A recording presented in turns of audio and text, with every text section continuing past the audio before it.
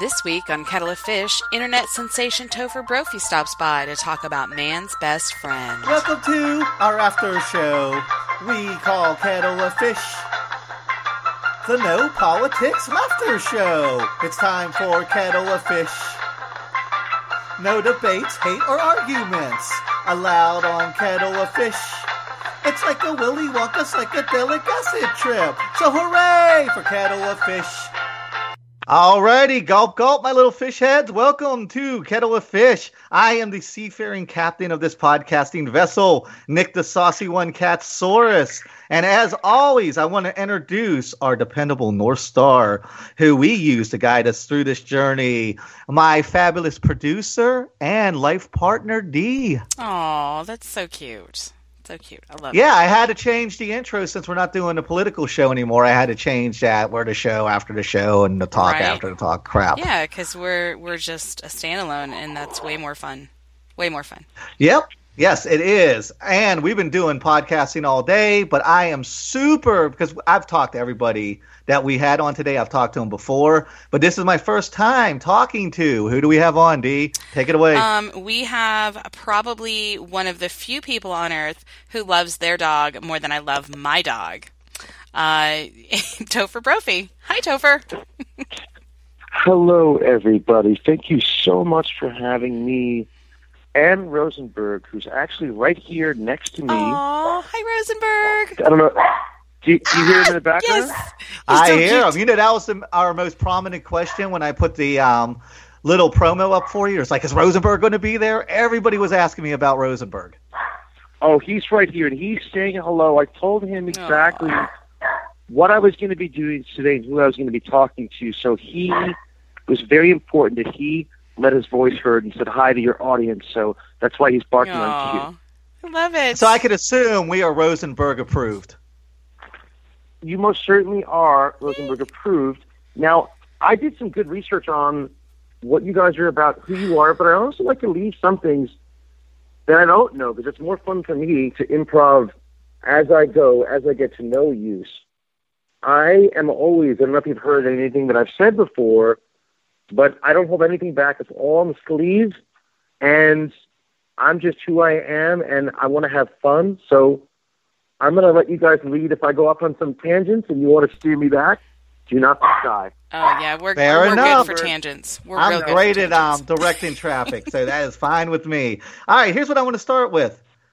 I'm looking at your stuff. I'm moving away from the political realm. I used to do political writing. I wrote for a news site. I used to have a political show every Sunday for 2 hours. Things got heated. I got beaten down. I got a little bit broken. I'm trying to recalibrate my soul and see. I was starting to see things through a very negative lens after 4 years of politics. So I'm trying to kind of pivot back to being a guy who could just show up at a party and have fun and not being weighed down by this crap. I love what you guys do. It is so much more than just some gimmick. You. Yeah, absolutely. Like, this is way more than some gimmick, like, of a guy and his dog dressing alike. Like, you guys are on a real mission. You have a mission statement. And I want to start off talking about that because I think now more than ever, this is important. You know, I love that that's the setup that you're giving me here, because we started to really go into hyperdrive after the election. And what's happening, not just in the U.S., but on the world stage, politically, is enough to make anybody feel disenchanted, disenfranchised, and the news cycle seems to be capitalizing on negativity. And it's what sells, and it's what makes people look at the internet and TV, and that's always going to be there no matter how you vote, no matter what you feel. And we just want to focus on spreading positivity, on spreading our message, which is multifaceted. So I'll get into it, and then I'll go into our background. All right, let us know, because you guys are the perfect duo to kind of kick off this new campaign.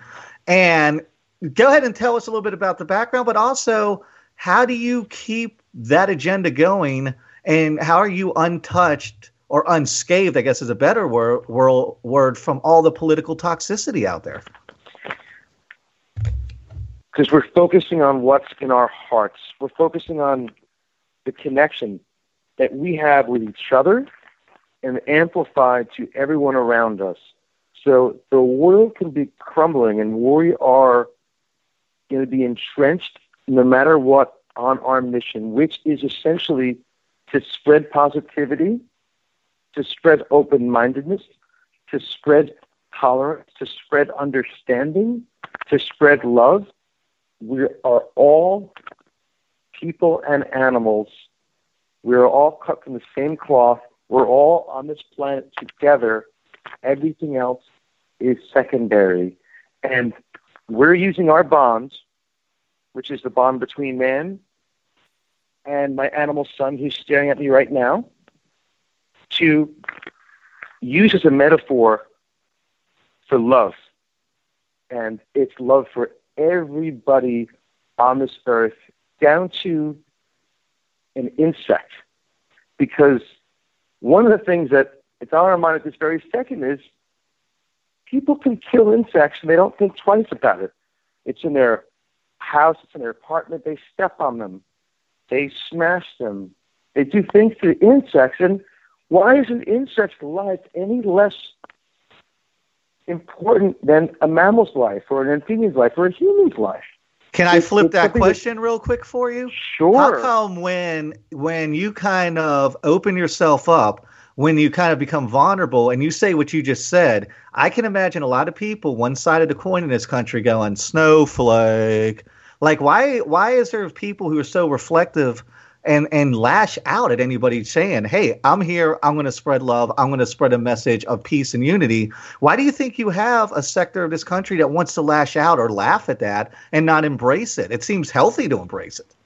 I tell you, I can't speak for all the reasons that people have, and I'm not going to be consumed with them because I think that's what increases divisiveness. So I'm going to stay above the fray. And if people feel that way, if they would like to use the term snowflake or any other derogatory term, I'm just going to spread more love to them through my words, through my actions, even just through my energy, and hope that one day they'll understand, one day it'll connect to them. Because to be adversarial to somebody who's negative only fuels the divide continuously. It creates even more of a rift. It gets us nowhere. I think one of the things is people might not like what I'm saying, what I'm doing, and I love that too because they have a right to feel any way they want to feel, and I respect how they feel without any judgments whatsoever. That's where we're coming from. That's where we're coming from. And let me start with, my story, which is a very humble story. Yeah, please do, because it's fascinating to me. Sure. So, I will start. Not going all the way back to when I was a baby, you don't have the time. But let me start about 3 years ago. Now, 3 years ago, I was somebody who was not in touch with my emotions.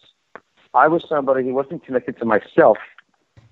I didn't understand myself. I had, which I think can be termed psychologically as a dysthymia, which is kind of a low-level depression. And it's one where you kind of can't really understand who you are and didn't have connections with myself or with other people around me. As a result, I was a bit numb and kind of gliding through my life. To distract myself from not having these human connections and connections in general, I developed an addiction to competitive sports. Now, it's not the kind of addiction people are used to. Usually it's a substance addiction of some sort that most people have, and obviously that's, as serious as it can be. There's other types of addictions. I was playing competitive sports every waking second I could. I was competing in dressage and rugby and water polo and fencing and weight training, in badminton. I was addicted to these things, and I would compete.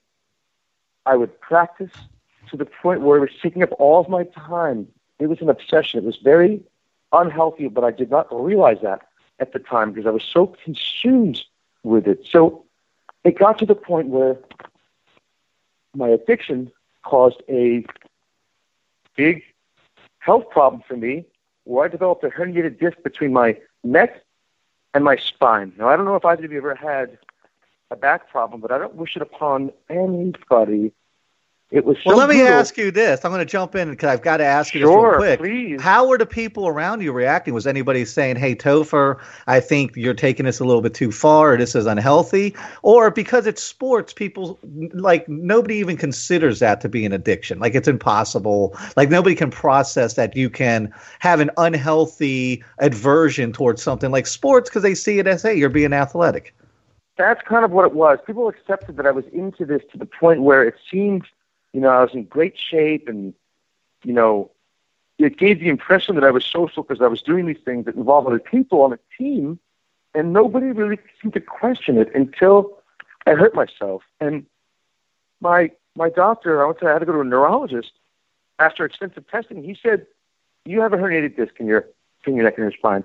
If you don't stop everything immediately, you're going to have major surgery. And those surgeries are risky. They're very risky, and sometimes you don't recover fully, and a lot can go wrong in those surgeries. And I was in so much pain, so I stopped everything cold turkey, 100%. I was left with the largest void of time, and I took this time to reflect. And what my reflection was... But that's got to be jarring, though, to go from that kind of energetic, fast-paced lifestyle to basically being shut down, right? It was brutal, and I went from a kind of a low-level depression to being very deep and dark, way rock bottom, because I didn't have my security blanket. And during this time, I read so many books. I was seeing a therapist at the time. I just had a lot of just soul-searching and self-reflection of my own with that time. And what I realized is the reason why I didn't connect to myself and then connect to others and didn't feel the empathy and connection to humanity is because I was a narcissist. And I diagnosed that of myself. And when I did that, I then looked around me and I thought that it was somewhat symptomatic of a lot of other things going on around me in my local community. Was that an aha moment when you said I'm a narcissist? Was it like, oh, I'm a narcissist? Or was it over time you were like, maybe this is starting to sound like my personality? Or was it just an epiphany with that?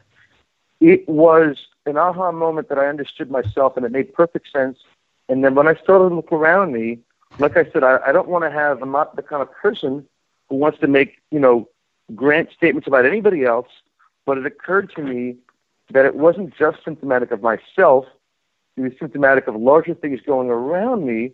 And going back to the political context, if one were to analyze certain patterns of people in office, one could make assertions that, this problem might be symptomatic of, more than just myself, without getting into any other components of it, because that's not where I put my energy.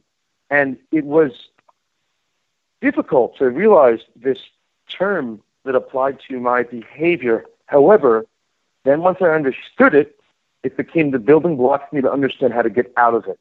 So it was humbling, it was painful, and it was one of the most important days of my life. And what I realized is I needed to care for somebody else that wasn't me. And that's when I decided I wanted to become a father to a puppy. And that's when Rosenberg, the dog, came into my life. And, as... And that's so awesome, too, because I read where it was kind of like, I didn't rescue him, he rescued me. And I thought that was really profound. Exactly. That's exactly what had happened. So I put all my energy into this beautiful, amazing, vulnerable creature. And by doing that, I thought only about his needs. And by thinking only about his needs, it was the brave to think about much more than just his needs. He's still my main focus no matter what I do, him and my wife, which I'll get into later. I then focused on everybody else's needs around me. I mean, what I've fueled at that point with a connection to not just him, but every creature, every animal, every human, every need. I just am focused on helping people as much as I possibly can because it's what's giving me meaning. It's what's giving me happiness. And as I started to understand these things, I would walk around with my puppy, and everybody around me would say, you look just like your puppy. You're very similar looking. And first I thought, this is, silly. I don't look like an animal. I'm a human being. And then I started to basically process it. But enough people said it to me, this cosmic coincidence that must have been fateful. There's no other way to explain it. I embraced it. And we dressed up one day alike and walked around Brooklyn where we live. And there were crowds forming around us everywhere we went. It wasn't just kids. It was kids and it was adults. It was their parents. And everybody was elated. Everybody was really happy. Everybody snapped all these photos, and it just put the biggest smiles on their faces. And that's when we realized. Let me hold off on that, because I want to back up just real quick, because this is something Sure. I read a lot about you, and I couldn't really find out about this portion of the story. Sure. The adoption process. Did you adopt them from a shelter or the SPCA? Did you adopt them from a private owner? And did you feel an immediate connection with him, with Rosenberg, as soon as you saw him? Kind of give me that background.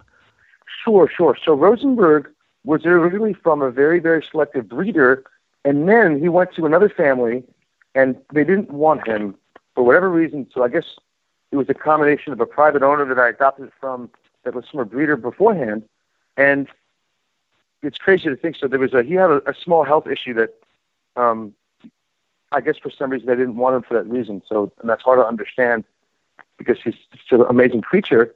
But when he first came into my life, I did feel an instant connection to him. And I grew up with animals.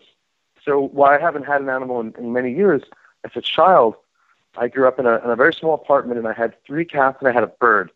So in a very small New York City apartment, I had all these animals that were my Was siblings. your connection the same? Yeah, so that connection was the same. You've always had an affinity for animals. Absolutely. It had just been a while since I, was so close to an animal. So there was a very instant connection to this beautiful creature that just was so vulnerable from the first second I saw him. So it instantly felt like this fateful connection that I had with him. I mean, that was just completely instantaneous. Wow. All right. So let's go back to where you were. You go out for the first time. You're getting a positive reaction. Does it seem like a one-off, or are you like, wow, I am really doing something here? I am really making a positive impact. I had understood at that point the feelings were more and more exponentially kind of growing in my brain, that caring for him was connecting me to his needs and the needs of everyone around me. Anyone that, needed to have positivity, and then it was starting to connect to me that I wanted to help the needs of humanity in any which way that I humbly could from my little perspective. So those things were brewing, and then I saw everybody crowding around and being so happy and elated. So those things fused together to me, and I knew that I needed to have a much larger forum to spread this happiness. And that's when I said to myself, I mean, what are the things in this day and age that do that? It's social media. And Yes. then we were visually making people happy, so we had to fuse the two. So Instagram was the best medium in order for us to do that. And that's when, I've always had, hobbyists of certain art projects, but I myself am not a photographer, and that's when I sought out to find somebody who was a master photographer with animals and conceptual ideas. And that's when I found from the internet, from Instagram, the dog styler, whose name is Chantal Adair, and she was my photographer from the beginning that has shot every single And I got to photo say, I've ever this done. wouldn't have worked without her. This would not have been the same thing if you just hired some kid with his iPhone. Her work is magnificent. I mean, it is perfect, really. Oh, no one can do what she does, and she has a story herself. When she was quite young, she lost her father, and her mother was raising 2 girls on her own and got a puppy. And so she, from a very early age, had a very strong connection to poodles. And, then she, over her time, she was a fashion model, and then she was behind the camera, and she's amazing with aesthetics. She's amazing with costumes. She knows how to sew. She knows how to fabricate. She's a genius. No one can do what she does. I agree.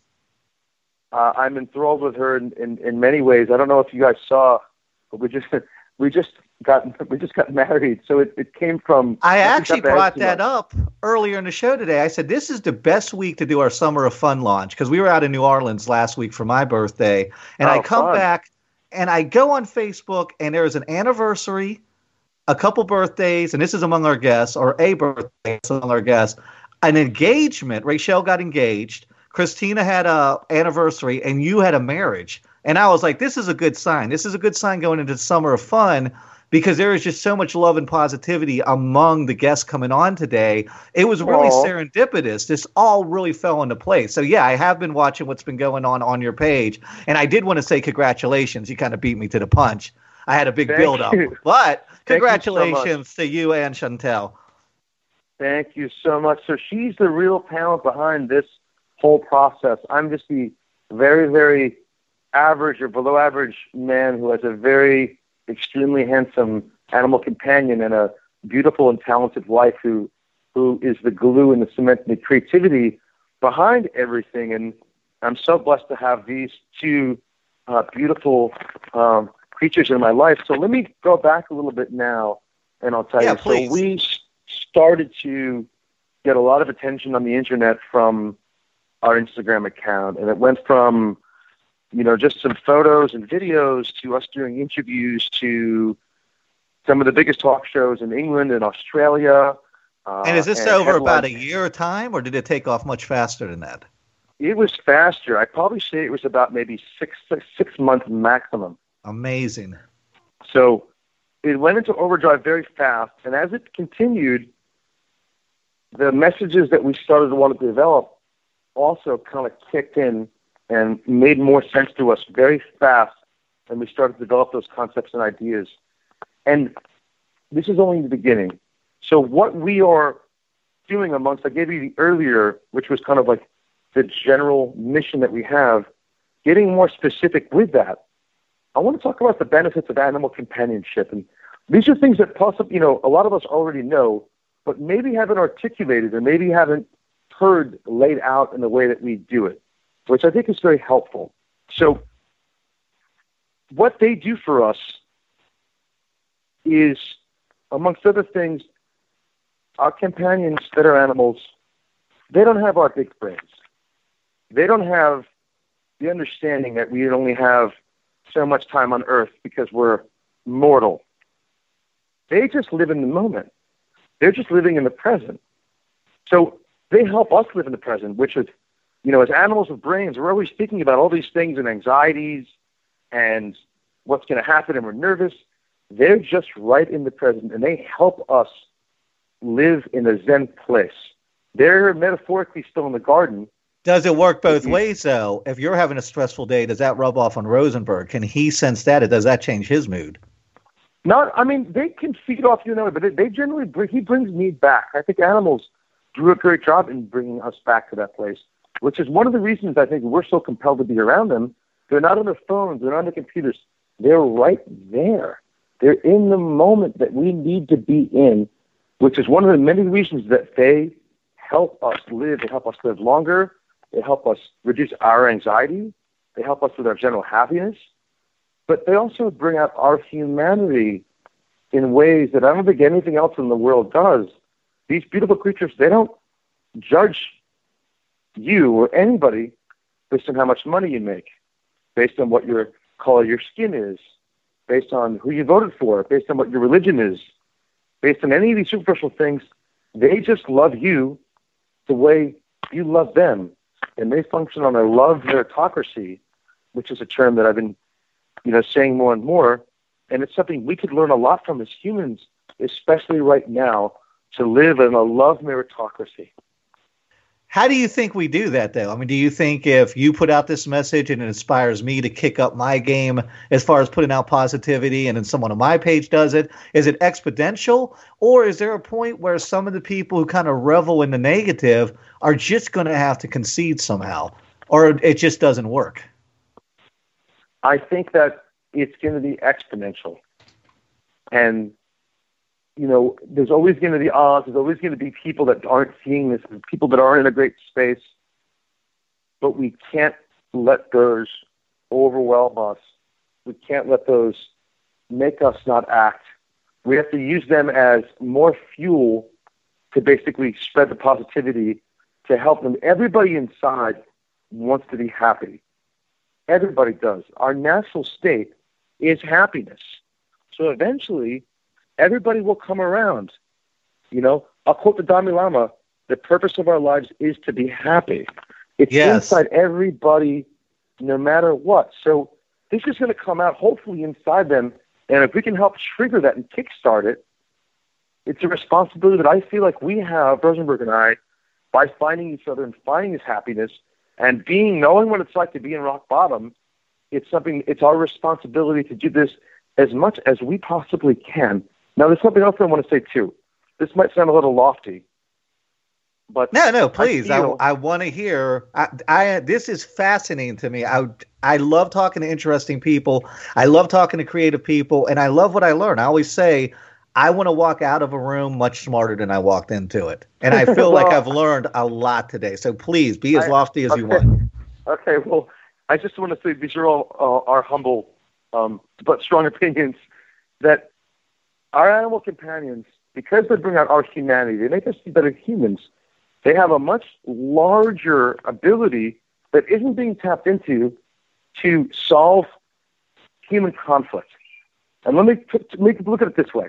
Say there's somebody that maybe for whatever reason, you might not like right now. Maybe they're mean, maybe they've done bad things, maybe they're bad people, or maybe it's a world leader that's done a bad thing to another country or much larger global problems. And their animosity, it's also human to feel that way. We're all human. We all have the same template. We're not immune to that, nor are animals. But we have to overcome it. But when you think about that person that you might not like, for whatever reason, or a world leader that our world nobody doesn't like, think about that person rubbing their beautiful, fluffy, sweet animal. Think about that. Think about both of those world leaders doing the same thing. You see them interacting with an animal, and you see their humanity being kind of illustrated that way. It's so much easier to empathize with somebody who also loves an animal. Yeah, but they also say Hitler was a great dog lover. Listen, that may be true. I'm not saying that it wasn't, but that doesn't mean, it's still not a bridge for other people to understand each other just because one horrible person might have loved an animal. I don't think using it as the argument against it makes it not useful. That's kind of like not building a house doesn't burn down, but I understand what you're saying. Something else I want to point out, by being one with animals, it reminds us that we are animals. We're animals with brains. And if we're an animal, we need to live in harmony with our Earth. One of the problems I think we're having as a species is that we collectively might act as if we're not an animal and we're above nature. And if you're above nature, that is so true. You're not going to treat it very well because you're going to think that you're invincible and you're superior to all the natural elements. So by being with our companions that are animals, it puts us back in understanding that we are animals as well, and we need to be better to our Earth, which is the only thing that we have collectively. Well, and I'm sitting here and I'm listening to you talk, and I'm listening to your story and how you got where you are, and you are kicking an incredible amount of deep wisdom here, and you're talking about the connections with animals. Yeah, definitely. Is this all relatively a new perspective brought on by your connection with Rosenberg, or Absolutely. Did you always think so? You were thinking totally different 3-4 years ago. You were in a totally different headspace. I was in a very dark place.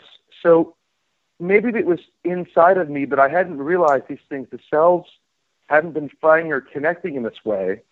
And this, in any way, it wasn't brought out. I wasn't conscious of these feelings before this transformation that I've had.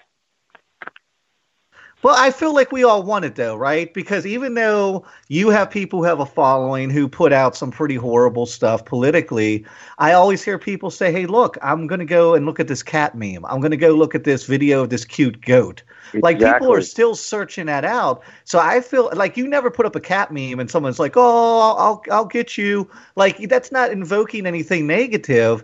So I feel like everybody's hardwired, like you said, and the Dalai Lama, the great Dalai Lama said. Like, I feel like people are hardwired to search for that. I don't understand why they're denying themselves that. Well, we all have different forces in us that are sometimes more dominant at different times.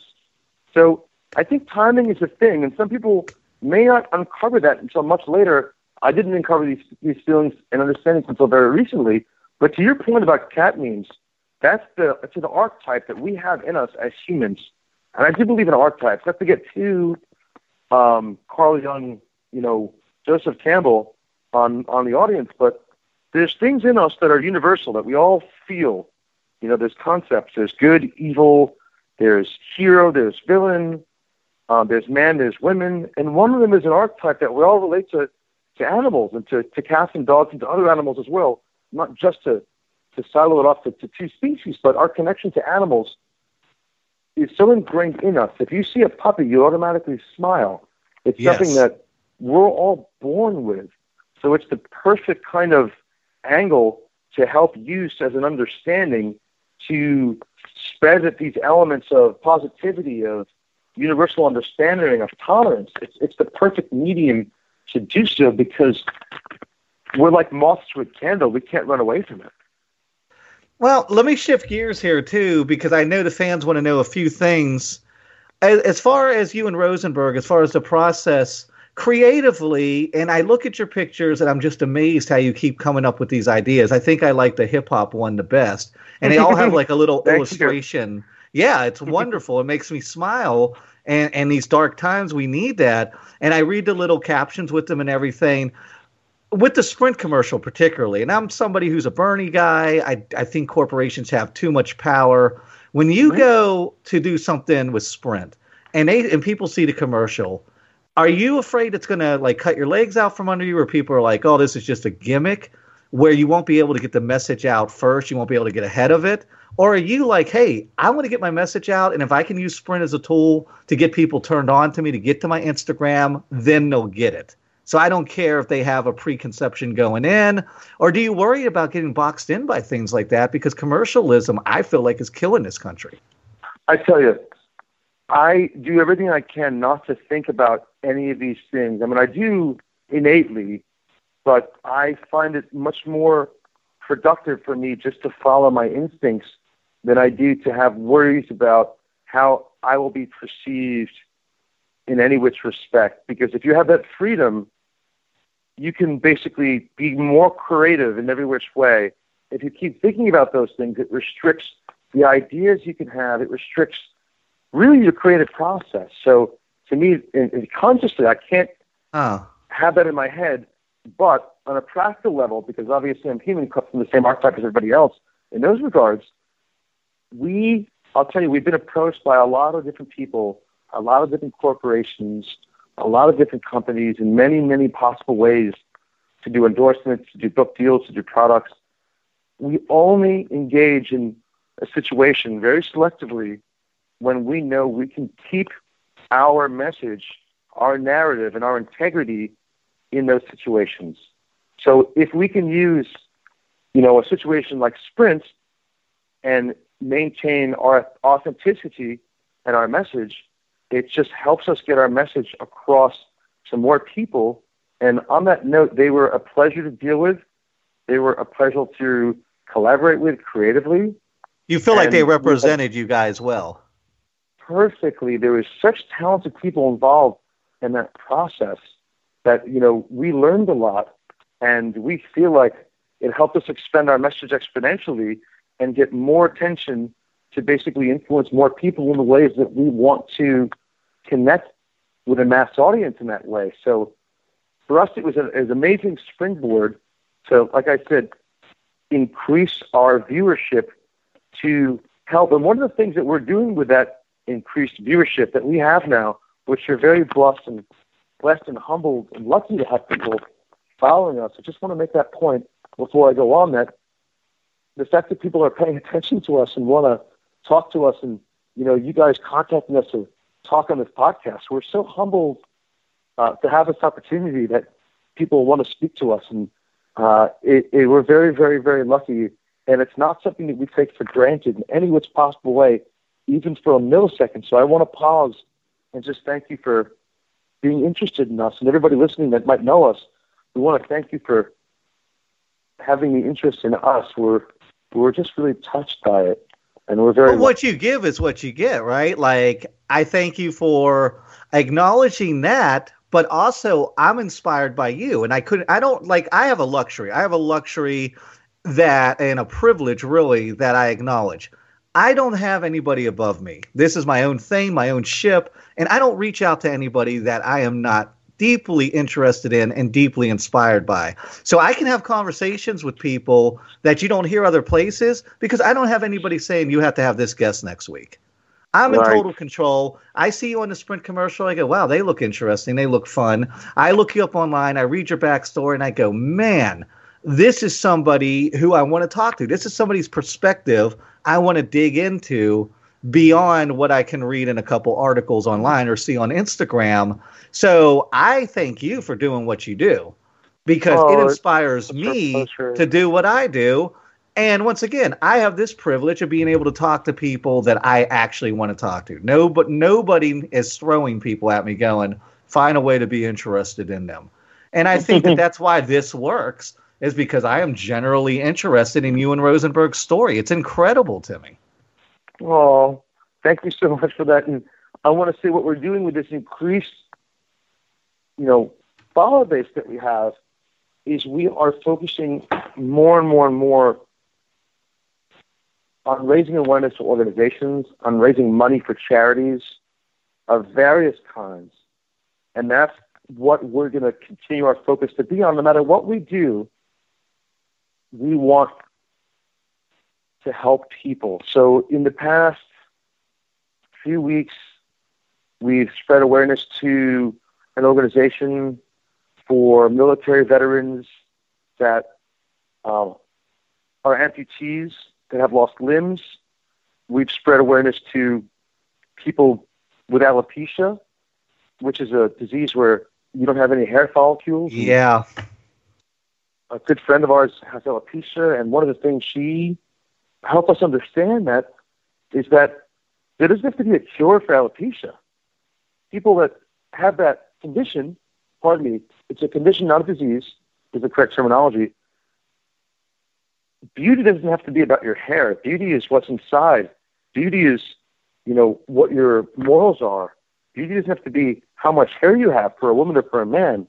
So that's something she helped us understand, and we got that message out. We also, helped raise money and awareness for an organization that fights for the rights of people with Down syndrome. Because we have another good friend who has a Down syndrome child, and we had these two beautiful children in our studio, and we did an amazing photo of them. They were gorgeous. So these are the kinds of things that we're going to continue to do more and more and more of as time goes on. This is where our interests are. And by having a commercial campaign, it enables us to do more of this work. So it was just a pleasurable stepping stone on this ride that we're continuing to have. Yeah, and I'm excited to see where you guys go. Dee is giving me the 5-minute warning here. I've got a couple really quick questions I want to ask you. Sure. Just kind of fanboy questions. Just give me some just quick answers on these. Rosenberg, I see a lot of interaction and different pictures with other animals. How does Rosenberg get along with other animals? Really well. He's got a very sweet, introspective disposition. So he gets along with almost everybody. Once in a while, he gets a little protective of his pack. And if we ever notice that's not an animal we're going to keep him anywhere close to. So we know when to have a boundary. Very nice. Are there any ideas you guys have for photo shoots that never make it up to Instagram? Like, how much of what you're actually shooting ends up on Instagram, or is it all ending up on there? I would say 98%. What prevents something from making the cut? Well, I think if anything, might just be have a possibility to have a controversy, we generally don't do it because sometimes on the internet, one could imagine things can get misunderstood and misconstrued. So sometimes we do things just for ourselves, and maybe we'll put it in kind of more of a strict art book one day if we feel inclined. But we do some things just for our own entertainment that I feel like right now are keeping private. Okay, fair enough. Moving on to the next thing. I had read something about them creating a UN ambassadorship position for you, but I couldn't find anything else on it. Has that kind of drifted off, or is that something that's still in the works? Well, we have people that are in talks with us right now to take a role more like that involving the United Nations. And one of the things about that is we love the idea of it. But the problem is Rosenberg's ears are quite sensitive. So he can travel on a flight, but a long flight to him, his ears and noises kind of upset him, and he gets anxious. So we're quite hesitant to put him on long flights. We might, curtail that to something that has to do with interspecies parenting, which is something that we're becoming more and more spokespersons of in terms of your animal companion can be treated as your child and thought of your child, and people shouldn't have any stigmas of saying it's your son, your daughter, your sister, your brother. So that's something that we're going to continue to explore, but we just can't put him on long flights because he's unhappy. And I know don't want him to be unhappy. Me and Dee have our dog Squirrel, and I've never had such a connection with an animal. I mean, he really feels like part of the family, right, Dee? Oh, yes. He's my child. We do not, we go on a road trip. If we go on vacation, if there's not someone home with him or he can't go with us, I'm not going. I'm not doing it because I'm not going to kennel him. Completely. I'm not going to leave him with strangers. And of course, I'd never leave him alone. I can't do it. So yeah, he's very much a child. He's like a toddler. He's a perpetual toddler, but he's a Chihuahua, so he's going to be a perpetual toddler forever. And I just love it. Yeah. Yeah, and I mean, like I said, this is fairly recent. We got him about 2 years ago, and I'd always had dogs growing up, but this is the first time I felt like an animal was a part of the family, and he really is a part of our family. Yeah. And it's really an incredible thing. And he sleeps in our bed every night. Don't understand that. I think it's something that people need to understand more, that it is okay to say that and to feel that way, not to feel embarrassed or ashamed of it. So we'd love to work with the UN. We really would. We just, like I said, I need to take care of his happiness is my number one priority, and in doing so, we have to stay local. All right, and let me finish up with this one. With all the fame, with all of you, all the attention you guys are getting, how much of it do you think Rosenberg's aware of? Do you think animals understand, hey, I'm not just a typical dog, I have a lot of people, paying attention to me, or is every day just every day? Like he said, he lives in the moment, and he doesn't differentiate between him and the average life of a dog? I think that more and more he's understanding. First, he understood that he's taking photos, and he loves having his photos taken. He loves the attention. He loves putting on clothes. So I think that was the first thing he started to understand. He started to love it because, look, like most entities, attention is something that they desire. And I think now he's starting to understand a little more just attention in general because he does get stopped in the street at times. And at first, we were a little worried about how he would interact with strangers, and he's starting to definitely embrace that, and he's become a lot more of an extrovert with meeting new people. So I think just that element of people coming up to him and wanting to pet him has increased his understanding that, he's more of a social animal. And it's all happened really slowly and in a way because we made sure it didn't happen at once, which is unhealthy. But he's now embraced that, and I think he's very comfortable with it. But he's still our humble, sweet, shy boy, no matter what happens with him.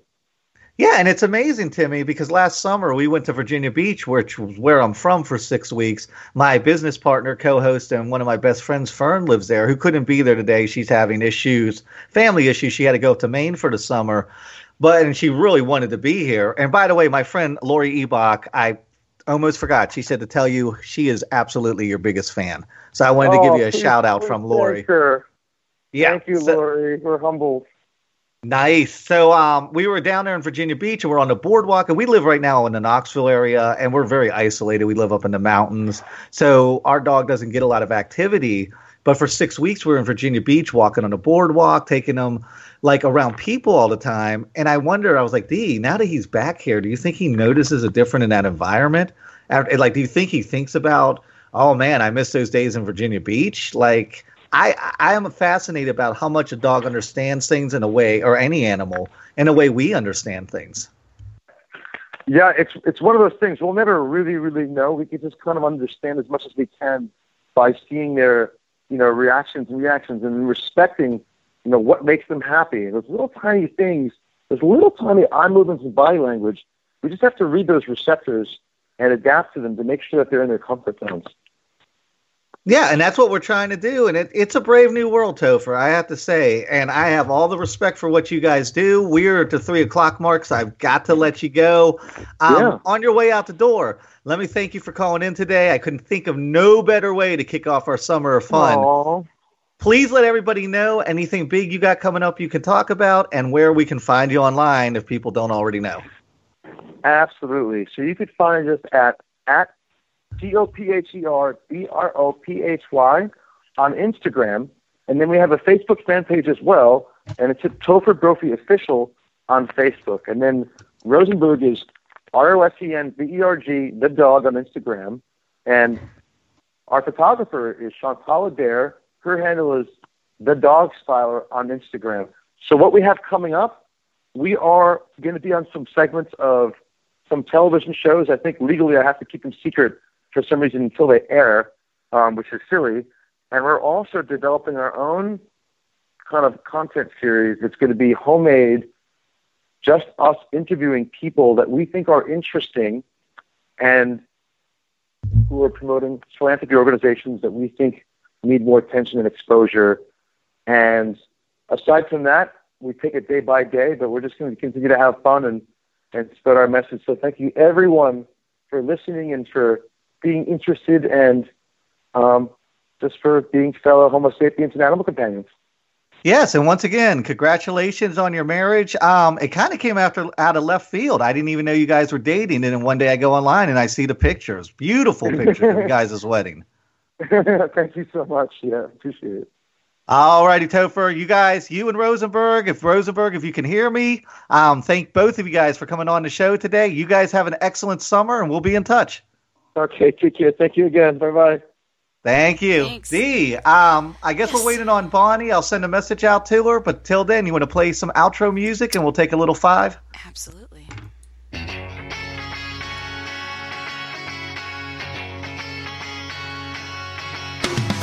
me and you, I do. I think about you day and night. It's only right to think about the girl you love and hold her tight, so happy together.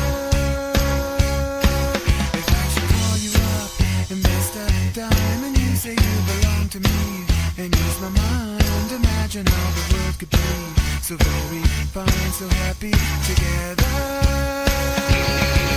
Imagine being you.